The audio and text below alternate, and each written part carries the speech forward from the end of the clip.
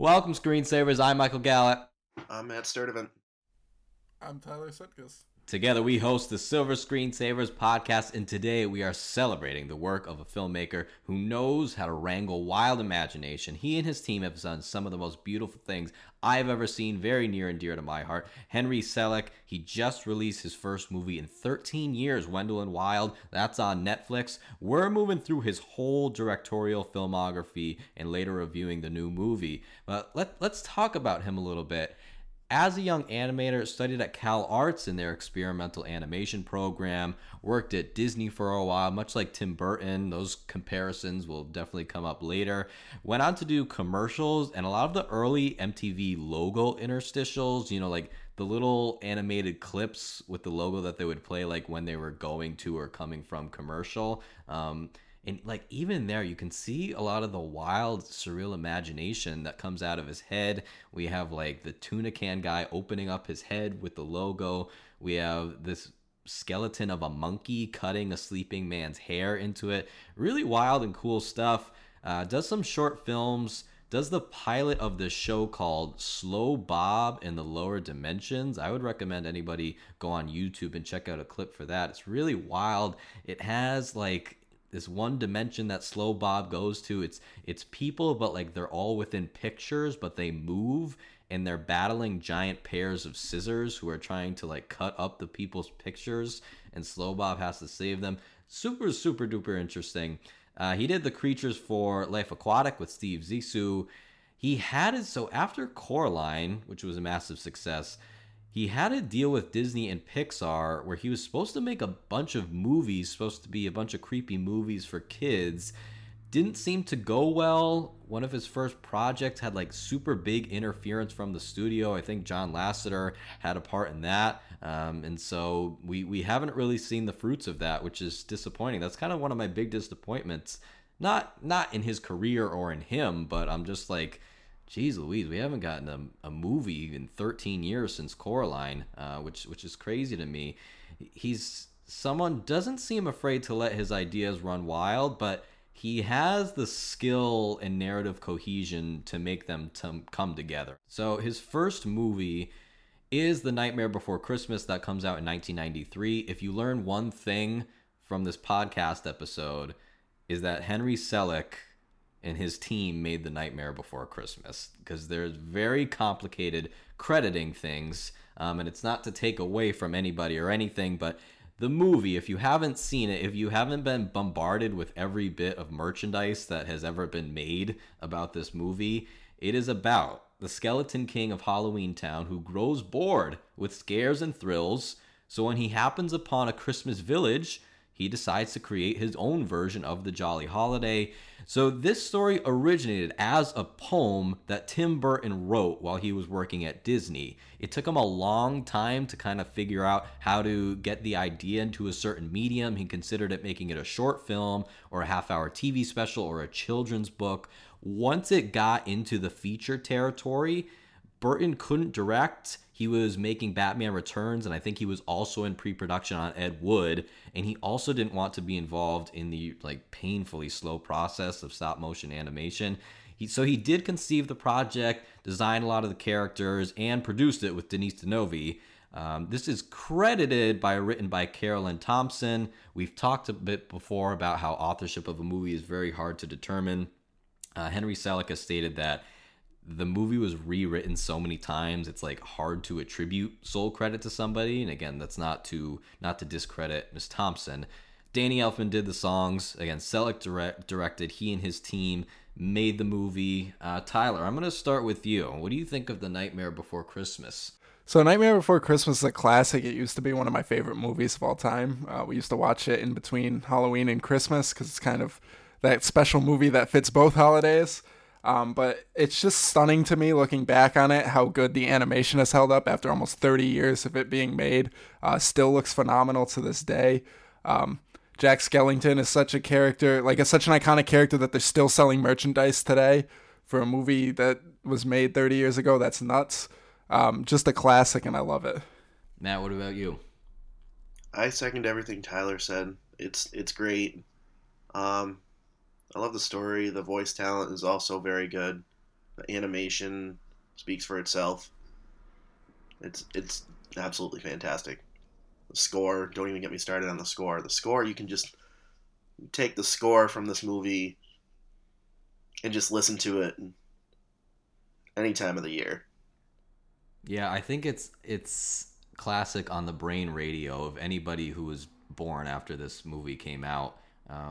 Do you guys see this as a Christmas and Halloween movie? Because as good as the Christmas Village stuff is, I think that really captures Christmas. I don't watch this at Christmas. I only watch this at Halloween. Fair enough. I think it's got elements of both. I'd say it's definitely more of a Halloween movie, but I still think it's got the Christmas to it. It's a good Hot Topic movie.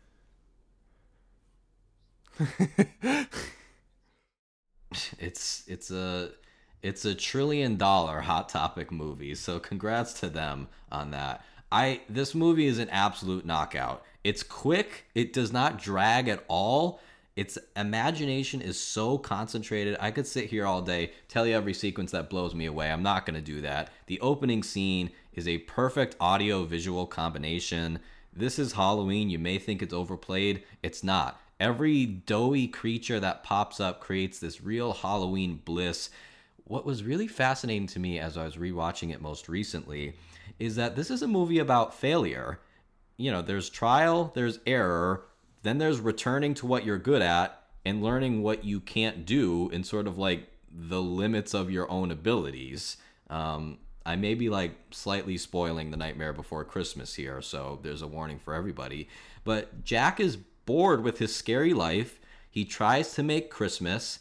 He cannot totally separate the two parts of himself. He fails to provide Christmas joy, seems to get it out of his system, then gets excited to make new scares again for Halloween, which I found really interesting. You don't see a lot of movies for young viewers where the main character just completely falls flat on their face as far as the goal that they're trying to achieve.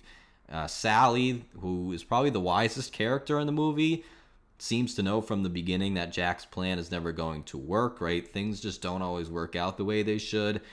Also cool that this movie communicates that holiday spirits and specific feelings we get are impossible to communicate, right? When Jack goes into the Christmas Village, he's asking a million times, what's this? And he never finds words to express it besides the things that he sees.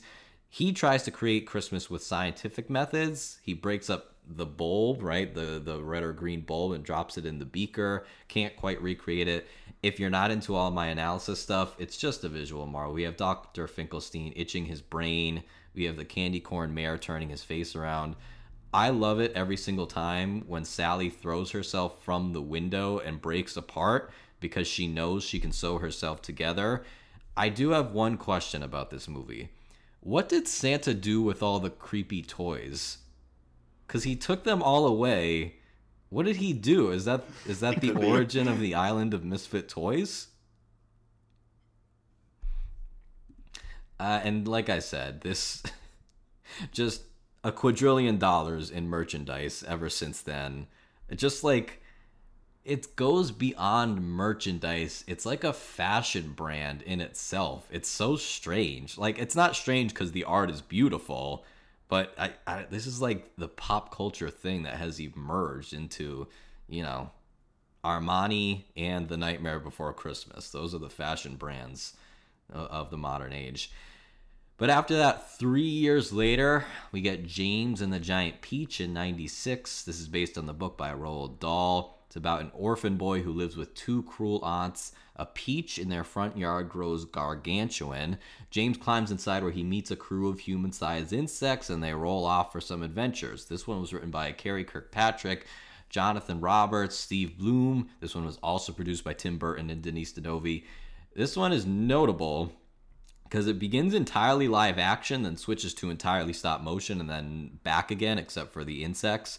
There was a lot of debate with Disney and internally for Selick about what should be animated, what should be live action. Apparently, this method kept costs lower. I think it works for the story structure, too, because it really, like, divides up the acts and kind of, like, the, you know, quote-unquote realistic part from the magical part.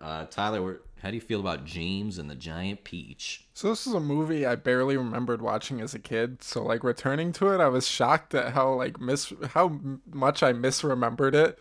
It's a lot creepier than I remembered. I think that's the Henry Selick style of like, there's a lot of kind of horror, but not like it's almost a grotesque horror, but for kids. It's very interesting in that, but the scene where like in particular in the scene I was shocked at was when what's the caterpillar's name? I forget. What caterpillar? Centipede. The centipede. Yeah. Centipede. Sorry, could not think of the insect. When he's in like the thing and they're pulling it to make him tighter and they're gonna cut him in half. Like just the sounds it made when they're like pulling his body, because like that's actually a medieval torture device they're using. I was just like, this is insane. Like this is for kids. It's just so bizarre to think like this is what kids were watching back when we were kids versus now. But I think that's Henry Selick's kind of got this cool niche. It's like a creepy stuff for the younger audiences, but it's also very effective with the older audiences. I agree, and some may disagree with me. I don't feel that he ever goes too far, which like he doesn't rely on like exceeding violence or anything like that. This will be a question that I will have once we get to Wendell and Wild about the question of what's appropriate for children and what's not. But Matt, what do you think of James and the Giant Peach? Well, I remember watching this as a kid and being freaked out by the live action scenes, especially the aunts. Going back to it, I thought it was pretty solid, but it makes me wonder, like, and not just this movie, but many movies, when you're faced with an orphan and you give the orphan to like the worst people imaginable, does nobody go back and check up on them later? Is it just like stay with these people and have a nice life? Is there no? It was the 40s, probably. Is there no child services agency? Well, I have a DCF question for later, but also I will say, unfortunately, this sort of thing often because they were so nowadays. Abusive. Yes, I have a comment about that later. I also didn't think the animation, the scenes where it was animation and live action aged very well. I thought it looked really like bad and goofy, to be honest. Overall, though, not too bad. I thought the kid that played James was frankly annoying. Oh, really? I like especially like right in the beginning. I got used to him after a while, but though all that said, though, the voice cast was pretty solid and it was fun. We get a cameo from Jack Skellington, so that's fun. Overall, it's solid. Not my favorite, but good. Yeah, I don't think it's his best either, but his ceiling is so high that I think this movie is still magical. The characters are so distinct. The episodic structure really works for it. It's just a straightforward adventure with a real kind of tragic optimism to it. It's a very like sad movie, ends up happy, but is sad. In the beginning, I was kind of shocked by this. James sings this song where he says, "My name is James, that's what mother called me. Sometimes I forget when I'm lonely or afraid, then I'll go inside my head and look for James," which I thought was like, what an intense emotional phenomena to have your life change so drastically that you don't even feel like yourself and you have to like remember who you are. And I was like, wow, that's really deep for little Paul Terry singing this song. It really annoyed Matt. Yeah, I thought that whole number just annoyed me. Every time he said James, I wanted to claw my ears out. Listen, he's not winning a Grammy, but it was sweet. I don't know if that's really like so snobby, but What was worse, that or in Barbarian where she keeps going, Keith? That was bad. And her performance is great, but that was bad. It's up there. They're pretty close. Yeah. The animation in James and the Giant Peach is astounding. I love the look of all the insects: centipede, ladybug, the spider, grasshopper, the mechanical shark in the ocean. Love every second of that. The ocean waves are so good. like when they're molding the peach into different shapes, the patchy hill in the beginning, all this stuff. I do have one movie pet peeve with this, and it's not just specific to this movie. I think pretty much every corner of media that has ever existed does this. Equating ugly people with evil people. In media and life, we assume that physically perfect people are morally superior and that monstrous looking people have to be ugly inside or are more likely to be ugly inside. I know it's kind of, unfortunately, human nature to do, but I don't like to see it perpetuated. I'm, of course, talking about Aunt Sponge and Aunt Spiker. Don't get me wrong, all credit to the makeup team. They did a wonderful job. You know, they look cool, they look funny, very good performances by them. I'm just not always a fan of this, that like ugly, disgusting people are the bad ones and that beautiful people are the heroes. But we are the bad ones. Not you. I am a terrible person. No, you're gorgeous. So the ending. I do have questions about the ending. James is living in a big peach with human-sized insects in New York. No one at DCF even looked into that. There was not one home visit. Yeah. Also, so James seems to make his living by telling children of New York his story of traveling around in a big peach. He's got one story. How long does that last? Give it like 2.5 years and then like they're like, all right, James, you're old news. We have TikTok now. Enough, James. Yeah, that wouldn't even last a week, I don't think. When they arrive in New York, I love that the worm says, God bless the colonies. That was really funny. And then my one other thing is when everybody's around, so did the aunt's car just go across the Atlantic Ocean? Yeah, I thought that whole sequence was just a mess. I mean, obviously by this point you have to suspend your disbelief. You got animated talking bugs throughout the whole movie. But yeah. Yeah, I don't really have a problem. But it's just like, okay, they're here now. Somehow the aunts have returned. Yeah, which was fine. So, well, I'll tell you, in the book, they just get like squashed by the giant peach like right away. And that's it. That's it for Aunt Sponge and Aunt Spiker. I don't think they wanted to have something that violent in the movie. But when James is like accusing them of all these things, he's like, they beat me, they abused me. Only when he says, they told me I was nothing, that's when a cop is like, what? That's awful. Cop was not having it. That's James and the Giant Peach. Then we have to wait 5 years for Monkey Bone. This is what Monkey Bone's about. After falling into a coma, a shy cartoonist is sent to downtown, which is a nightmarish world where he meets and battles with the character who is his claim to fame, Monkey Bone. Here's a fun fact. Monkey Bone is the manifestation of a bone. He is a perverted monkey. This was written by Sam Hamm, and it was loosely, I emphasize loosely, based on Kaja Blackley's graphic novel, Darktown. Matt, why don't you go first on this one, and then Tyler and I are going to go. I had fun with this one, you know? I understand it got some hate when it came out. I mean, it's not the best. What I'll say is I enjoyed it for what it was, and I thought Brendan Fraser put a lot of work into what he was doing, it seemed like. Especially at the point where it's Monkey Bone at the wheel and not... what was his name? Stu? Yeah. I think, yeah, Stu Miley. Yeah. Smiley. But all that said, I felt like it was a cool little piece of nostalgia for like early 2000s pop culture and humor. Much like kind of a Master of Disguise. Like, I love the Master of Disguise. Not a good movie, but it just brings me back to an era, if that makes sense. It certainly was an era. A lot of the humor, it was silly in its presentation, but it was adult in its content, which I feel like that is why it probably doesn't land with a lot of people. You got to be on a certain wavelength and be able to sort of appreciate the balance there. I'll call it a balance, or like the straddling of the line, I guess, more so than a balance. It's a great point, yeah.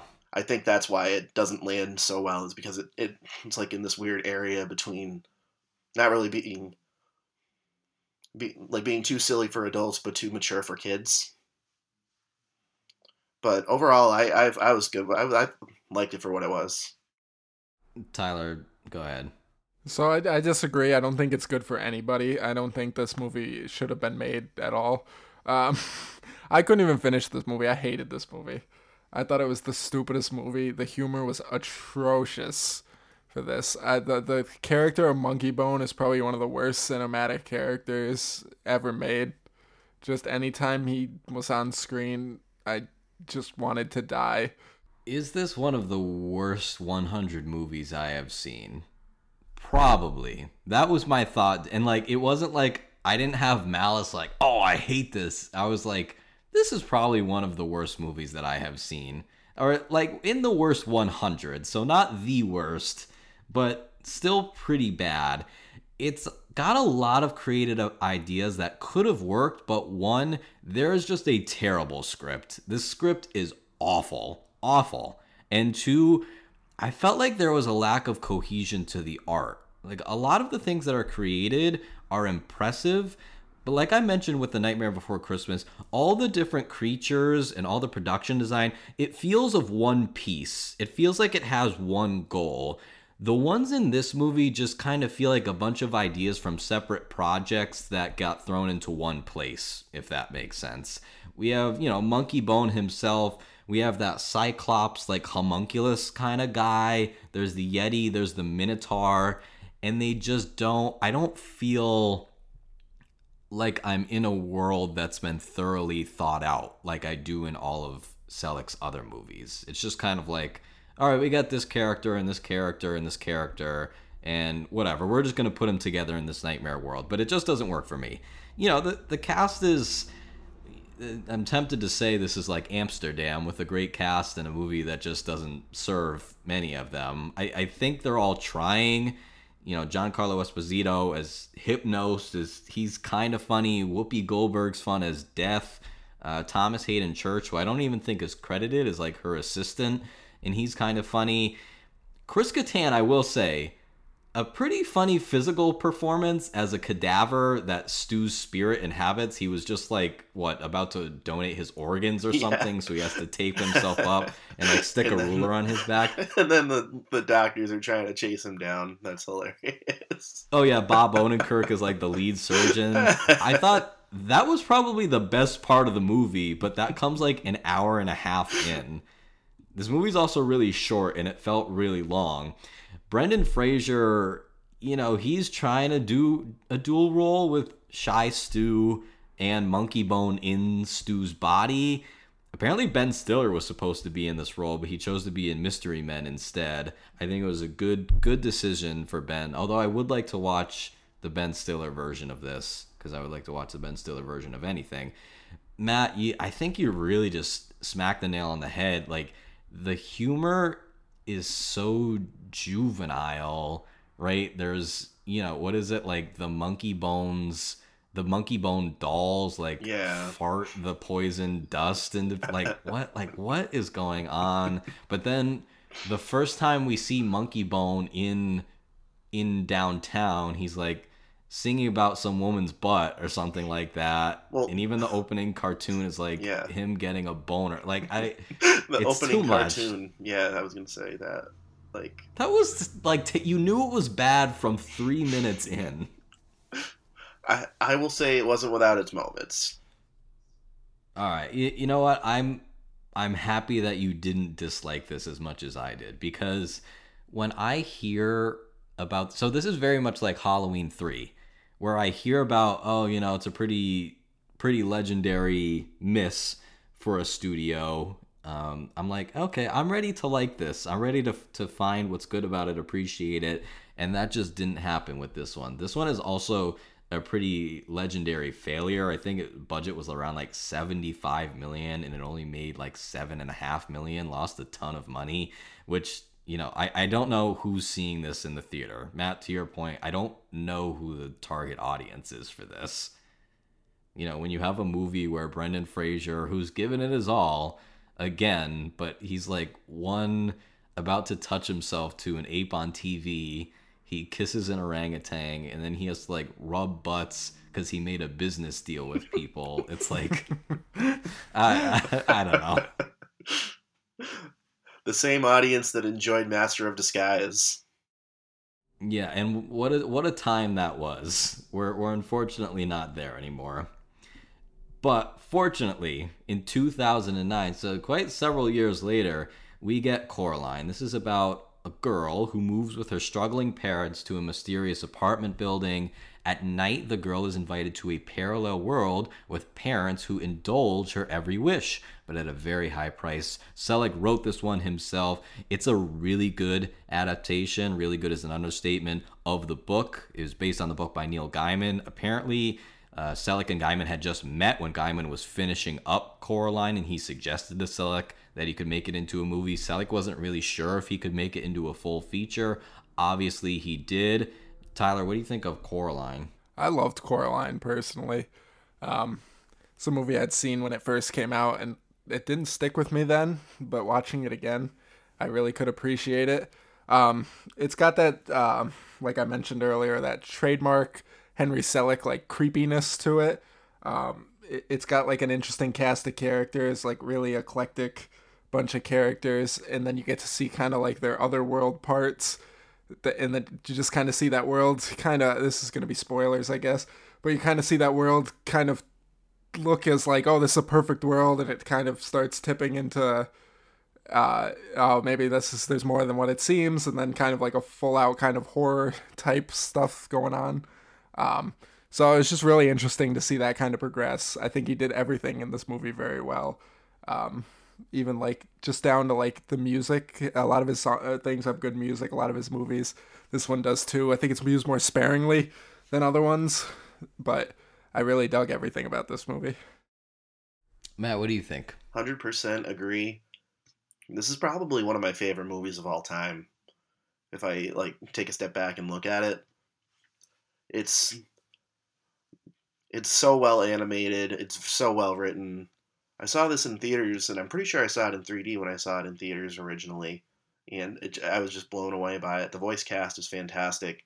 I love the story. I love the sort of idea of being appreciative of what you have versus wanting more and more, and there being consequences to, I guess, excess, for lack of a better term. And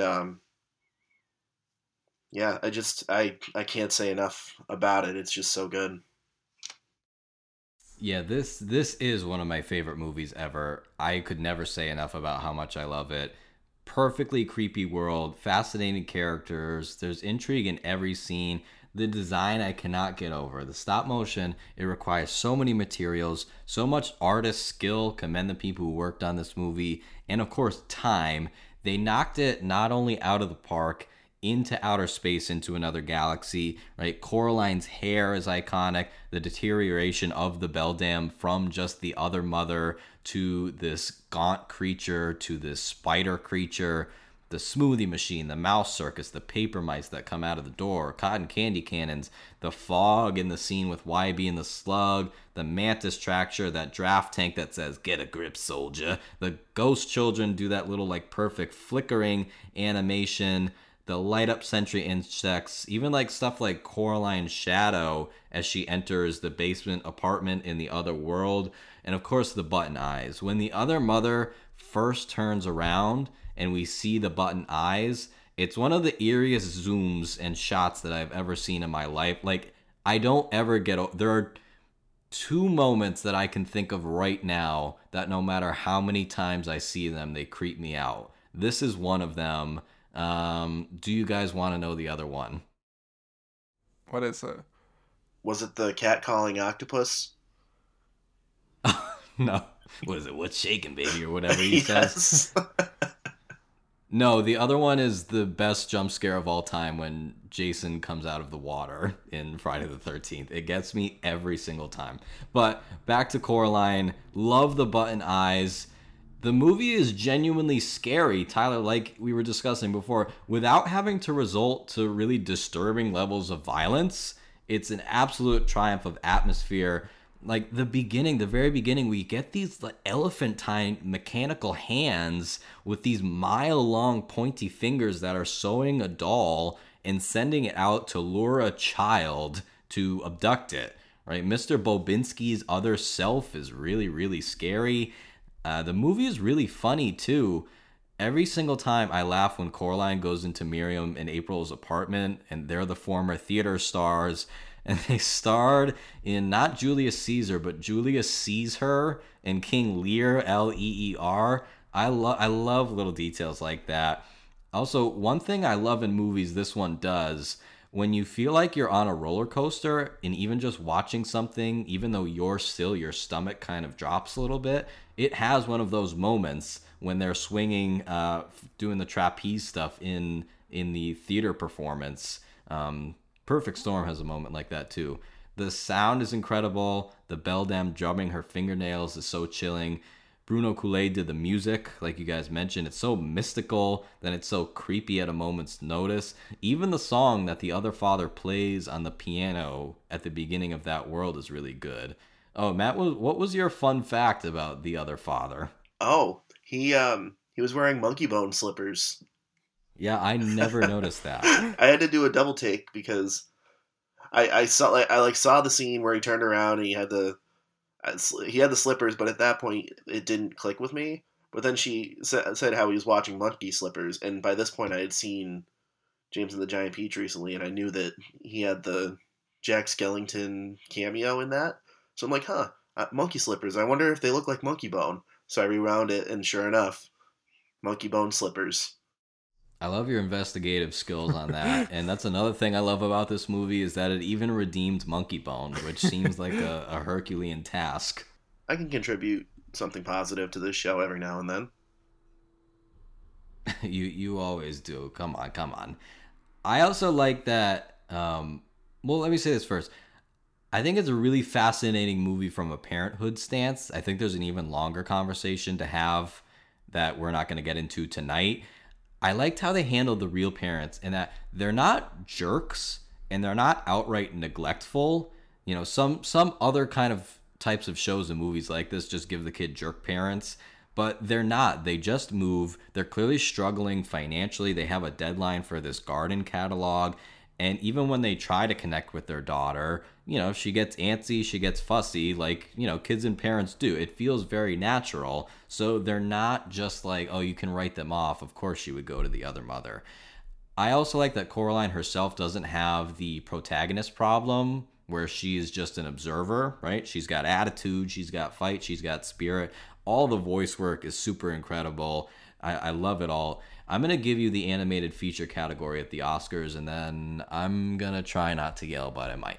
All right, so here's the winner. Up. No. All right, because in this year you have... It's tough, because Up is one of my other favorites. No. You know why? Because in this year you have Up, that's the winner, but you also have Coraline, one of the best movies ever made. You have Fantastic Mr. Fox, which I also could have seen winning. You got The Princess and the Frog, you got The Secret of Kells, all of them good movies, and I'm not taking anything away from Up, but listen, Up does not stick the landing. I'm sorry, it doesn't. You know what? I'll say it does, but I think that Up would still be a pretty household movie, even if it hadn't won the award. I would have rather seen Coraline get the award because I don't think Up would have been any less of a crowd-pleasing favorite years from now. You know, it'd be like if it was Cars. Cars is terrible, but people still talk about Cars. You're absolutely right. It would have been just as successful. I put both Coraline and Fantastic Mr. Fox over this. Yeah. Please. It drives me nuts. I'm getting upset about a silly award, but that's what this whole show is about.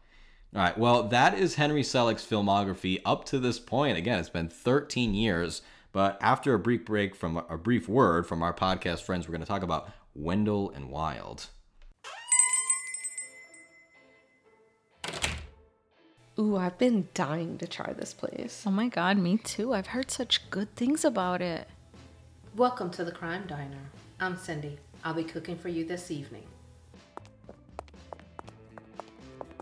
Here are your menus. Ooh, what are you thinking about getting? I don't know, murder with a side of cannibalism? What about you? Ooh, that sounds good. I'm torn between historical mayhem and the social injustice, maybe? Oh. I just want to let you know that each episode comes with dinner, dessert, and a specialty drink chosen by yours truly.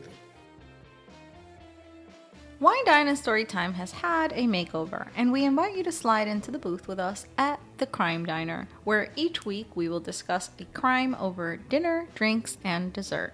See you there! All right, we're back. Thanks for returning. We're going to talk about Wendell and Wild. It's about a lot of things. It is about an orphan who is sent to a Catholic boarding school where she becomes a hell maiden, which is like an earth host, to two underworld demons who are looking to resurface so they can build their own afterlife carnival. This is directed, of course, by Selick. It was written by him and Jordan Peele. Like, what a collaboration that is. It is based on an unpublished book by Selick and Clay McLeod Chapman. This one is on Netflix. Not quite as advertised as I thought it would be. It seems like they either didn't, I'm not going to say they didn't really know what to do with it because they're professionals and they know way more than me, but it just seems like they didn't want to put full force behind this one, and I think there might be a couple of reasons for that. But Matt, I'm curious, what did you think of Wendell and Wild? I liked it a lot. It's not my favorite of Selick's work, but considering the pedigree of like the people involved, I mean, it was a surefire hit for me. I do think it tries to do a little too much, but I appreciate it for trying, if that makes sense. It just, I don't want to spoil it right now. Overall, I liked it. I thought the animation was gorgeous. I liked the themes that it tried to tackle, but I think it just, again, tried to tackle a little bit too much. The voice cast was fantastic. You got Key and Peele reuniting again for Wendell and Wild. Lyric Ross did a pretty good job as Kat. You have the legendary James Hung in quite a fun role, I think. It was the most fun I've seen him since Everything Everywhere All at Once from earlier this year. Yeah, he was great. I liked him a lot. Overall, very solid, but I think it gets a little bloated and kind of goes a little off the rails at the end, but we'll get to that. Tyler, what'd you think? I loved this movie. I really liked this movie. It wasn't as good as Coraline, but I do think it's a strong, like, second best work from Selick, in my opinion. This movie was just a lot of fun for me. I thought, like Matt said, I agree with a lot what he said. The voice cast was phenomenal. I think Key and Peele were great as brothers. They had a great dynamic going between them. I liked most of the characters. I do have some questions that I don't really blame the movie for, but I thought the lore was kind of a little obscure, especially with I think it's Angela Bassett's character she plays. Is that right? Yeah, the nun. Yeah. Yes, Sister Helly. Yeah, like some of the backstory of her was just kind of left out, and I thought that was odd, just because of some things that like didn't need to be in there. I won't spoil it, but like I'll explain this a little later. Well, that's kind of what I was getting at with trying to do too much. Like, I think they were, like, they could have probably left out a couple certain like background characters and side characters, because I think they had too many players that they were working on, and then they realized they were like an hour and 10 minutes into the movie, like, oh crap, we got to wrap this up, and then they just like I kind of agree. There is a lot of characters, and sometimes they do kind of go to the wayside a bit, but I do think everyone gets some use, and there's a lot of fun being had with these characters. Like, a lot of these characters, even if they're not necessary, they're funny. Yeah. And I think that works out well. Mike, you were going to say something? Can I throw this at you guys? Would this have worked, and it feels like a sin to even say this when we clamor for this kind of thing, Do you think that this could have worked as more of a long form series where you could have, because I thought every piece, well, I'll give my general thoughts first and then I'll pose the question again. Let you chew on that for a second. I also think the movie is really brilliant and captivating. It has such strange, seemingly disparate elements, but I thought they come together, maybe not 100%, but I think largely successful. I didn't know where the movie was going, but throughout the runtime, I just wanted to keep it going. I just wanted my eyes to be glued to the screen as this was going on. Only so many movies have starring demons with regenerative hair cream that also explains the school to prison pipeline. I've maybe seen, I don't know, only a couple this year that do that. And this was one of them. I was going to say, it also tackled some other cool stuff like grief, paternal relationships, just a lot of anti-capitalist sentiment, which I'm always a fan of. Yeah, money was really like at the root of most characters' goals and obsessions in this. The animation is really like nothing else. The character design, the different methods and materials they use some shadow stuff, they use some cutouts. I just wanted to stare at all of it. Just the scream fare from the beginning, that was enough to make me love this. I wanted so much more of that, of like these, like just these paper spirits like getting tortured in a carnival. Like, I don't like, who thinks of that? It was so good. There's so much going on. I remember at one point I thought I'd been watching this for at least 45 minutes, and I kind of like flicked the button. Only 23 minutes had passed, and I was like, holy crap, there's a lot going on here. I do think its momentum weakens a bit by the end, but on another watch, I might not think so. I was also wondering, and this is going to get to the question I was talking about before, there are so many different storylines and characters. Sometimes we don't see them for a while before they pop up again, so it's kind of easy to forget. I wondered if I'd be able to follow this if I was a child, which made me think, like, is this movie even really for children? Well, it's PG-13. It is. I don't know if the filmmakers intended it to be that, though. Because, like, let's say it's a pretty weak PG-13. Like, this could have been PG. And also, like, I just feel like, not that I'm not a parent, so I don't know, but I feel like most people would be thinking that this is for kids. Like a Coraline-like thing, like a creepy but not too creepy movie for kids. But Netflix didn't seem to push this thing one way or another. I thought everybody was great in this. Lyric Ross as Kat was really good. I thought Kat got a lot of great moments. I feel like Kat sometimes took a backseat to the rest of the movie, which wasn't like, I enjoyed all the Wendell and Wild stuff. I liked all the different characters, but like with a little bit of the overstuffedness, I would have liked a little bit more of Kat, because I thought she was a really, one, well-designed, and two, really interesting character. But Lyric Ross did a really great job. Key and Peele as Wendell and Wild, it was just really delightful to see, especially when they come up to Earth in the hearse wagon kind of thing, and they're dressed up in their outfits. Really love that. Angela Bassett as Sister Helly, really good. James Hong, who, let's just say, James Hong is 93 years old, and he's still like bringing every ounce of spirit to every one of his roles. I thought Father Best was a really funny character when I almost said something that I shouldn't have said.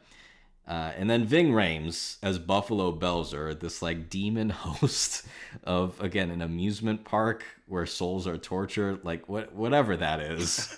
he was really great. Anytime Ving Rhames is around is great. Thought this was a fascinating movie about self-interest. I thought that was the whole driver behind this.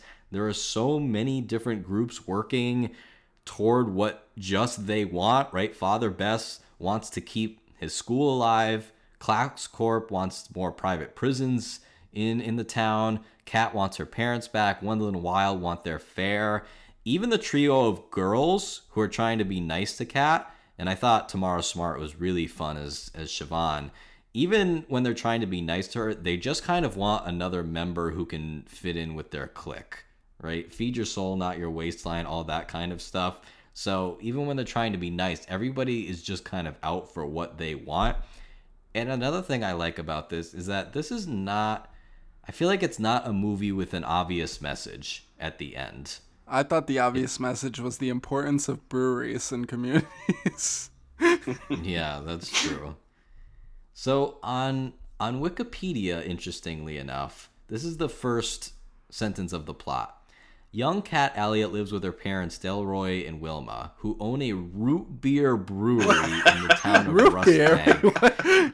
I don't think the word root was used once. I don't think that not once. It's just a brewery. It just said brewery. They didn't even show any drinks from it. He also says beer. He says beer. Yeah, there's an ale poster in the background. It's like Rustbank Ale. I don't know what the maybe confusion they make ginger was. ale too or something. Oh yeah, that is like are they trying to like make it more for like it's not, it wasn't. Yeah, that's in a the very movie. bizarre It's just a brewery. like, add to it. Also, all those famous root beer breweries that you go to on Friday night with your friends. Just silly.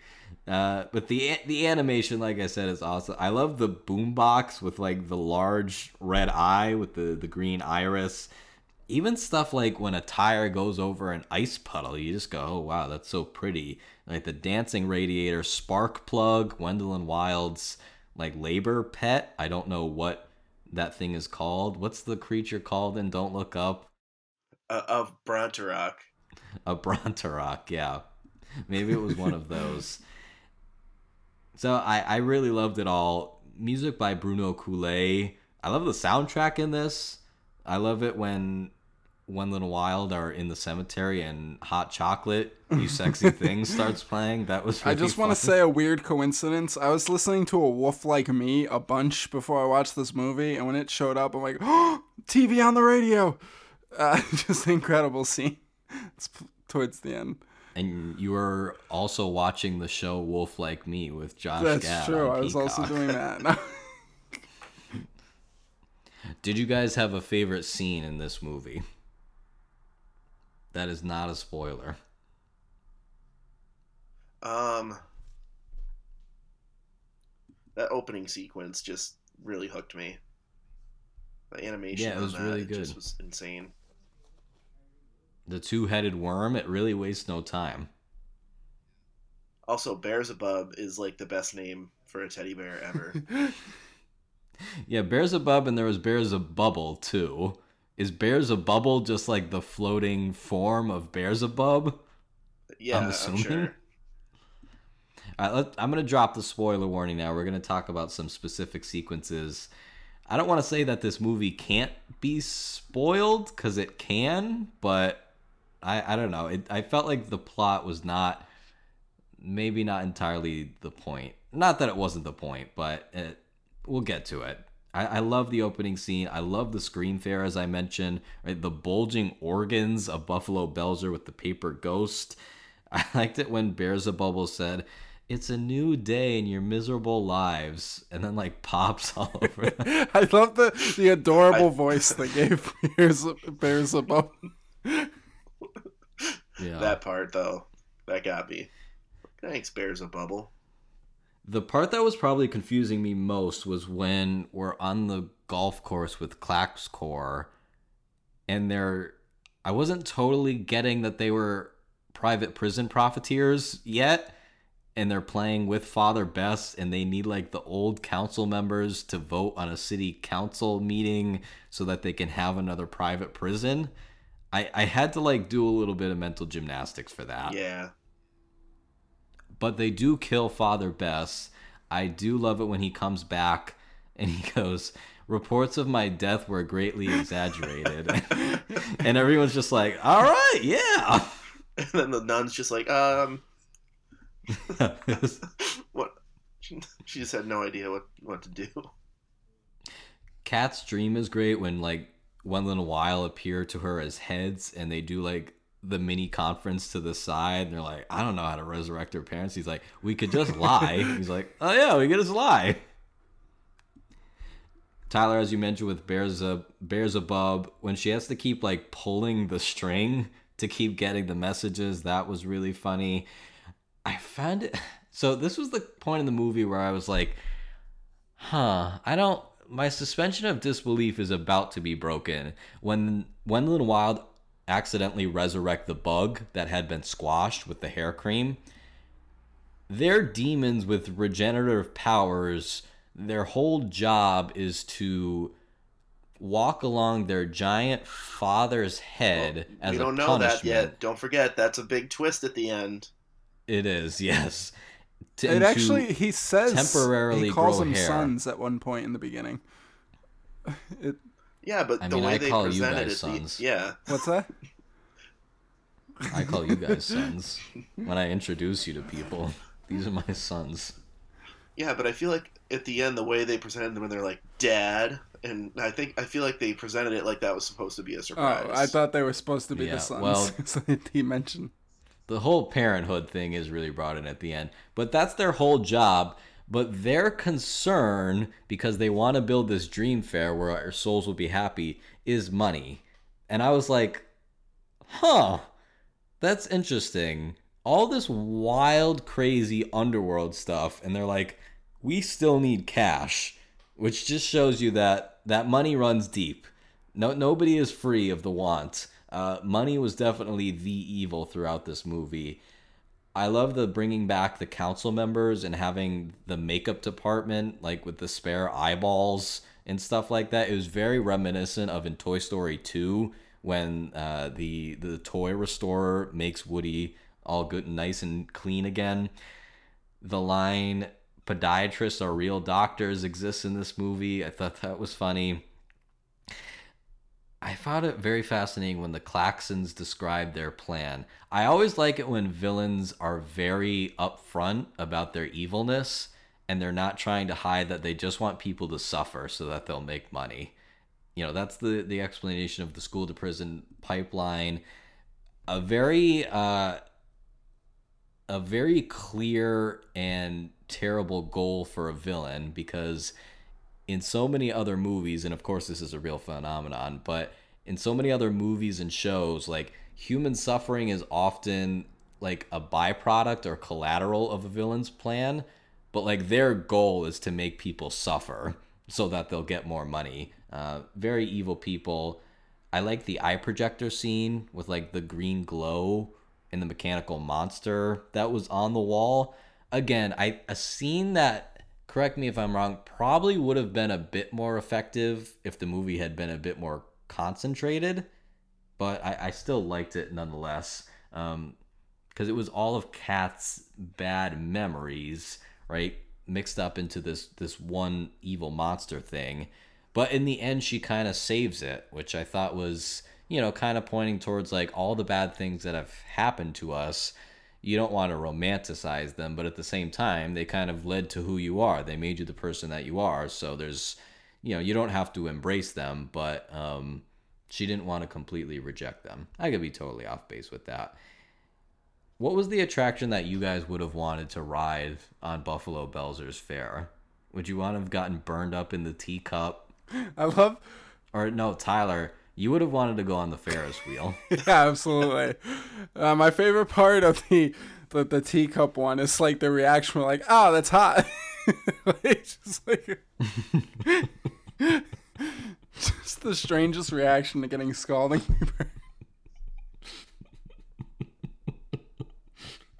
Wait, they don't even have nerves anymore. I could have watched, you know how like Marvel does the little shorts, you know, with Groot or whatever? I would want one, just an extended scene of Buffalo Belzer's Scream Fair. That would have been awesome. If you want to torture me, You just got to get me on a Ferris wheel and stop it at the top, and I'll have him. That's it. That's all. Yeah. And then you have to watch all of Monkey Bone up there before you can come down. I'd be jumping down. Yeah. You're like, all right, that's fine. I can die. So Buffalo Belzer, of course, has to come to the surface. I feel like you know that pretty early on, if you know the structure. Leads to, we haven't even really mentioned Raul. I thought Raul was a great character, voiced by Sam Zelaya. I really liked Raul.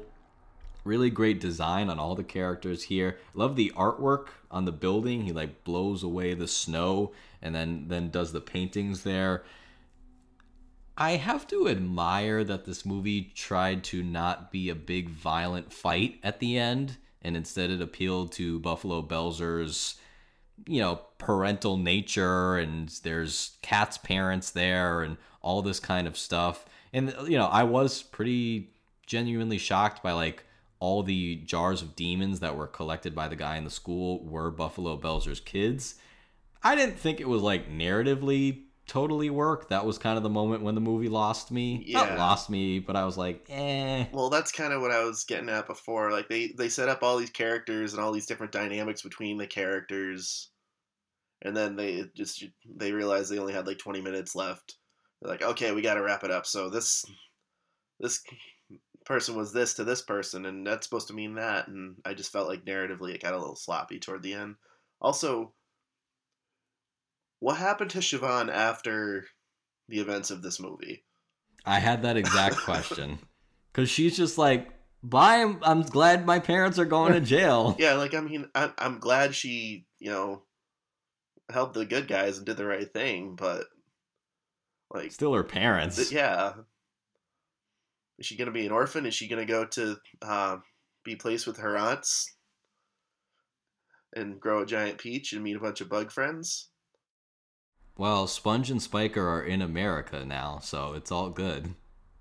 Yeah, I don't know. I had the same exact question, and I didn't even realize that until the second time that I watched it, because she's like waving goodbye to them as they're being taken away, and I'm like, yeah, it's a happy moment because the bad guys lost, but like those are the people that gave her life in her home, so like I feel like she'd be a little mixed on this. But the bulldozer attacks, that's cool. I do like the little symbolism of the zombie council members going to destroy this town, right? Saying anybody who would try to destroy these people's homes are brainless. They're zombies. The Claxons are people who don't really have souls. And then Wendell and Wild want to make a good afterlife, this glowing amusement park, which I thought was a theme that could have packed more of a punch, right? I mean, one of people's biggest concerns is that nothing's gonna happen after they die, and so like having a good afterlife I think would be the ultimate comfort to people. So I like that they threw that in at the end. Thought it could have been a little more. My only other thought on this movie is please just make more. Just let Henry Selick and his team and Jordan Peele and everybody else just do whatever they want to do, because this was great. Didn't you bring up earlier, Mike, like whether this would have worked better as like a short form series rather than a feature film? Yeah, even like a mini series. Yeah, like 3 or 4 episodes even.